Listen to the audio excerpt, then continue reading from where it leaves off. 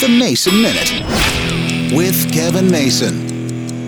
Growing up as a kid, I was a big sports fan. Loved baseball. Wasn't great at baseball. Loved playing it. Of course, I got injured at 13 with glass in my eyes after missing a catch in the outfield. Played basketball for a few years, but was never good enough to really make it in the game. I ended up going on the microphone side, which is where I was going to go all along. But I lost track of sports over the years. I've got friends who are rabid NFL fans. I watch but really don't care. Baseball, I pay attention to what the Cubs scores are, but I don't watch that often. My wife's a bigger fan than I am. With the NBA, the NHL, I kind of passing pay attention, but don't care as much anymore. Something's changed. I was reading a blog by my favorite music blogger by the name of Bob Lefsetz. He was talking about his love of baseball and said he lost interest over the years because he'd reached his lifetime allotment of baseball. And it was like that aha moment for me. I had my lifetime allotment when it came to baseball, to basketball, to football, and now even to NASCAR anymore. But my lifetime allotment of sports may be a thing in the past. And some things are just meant to change.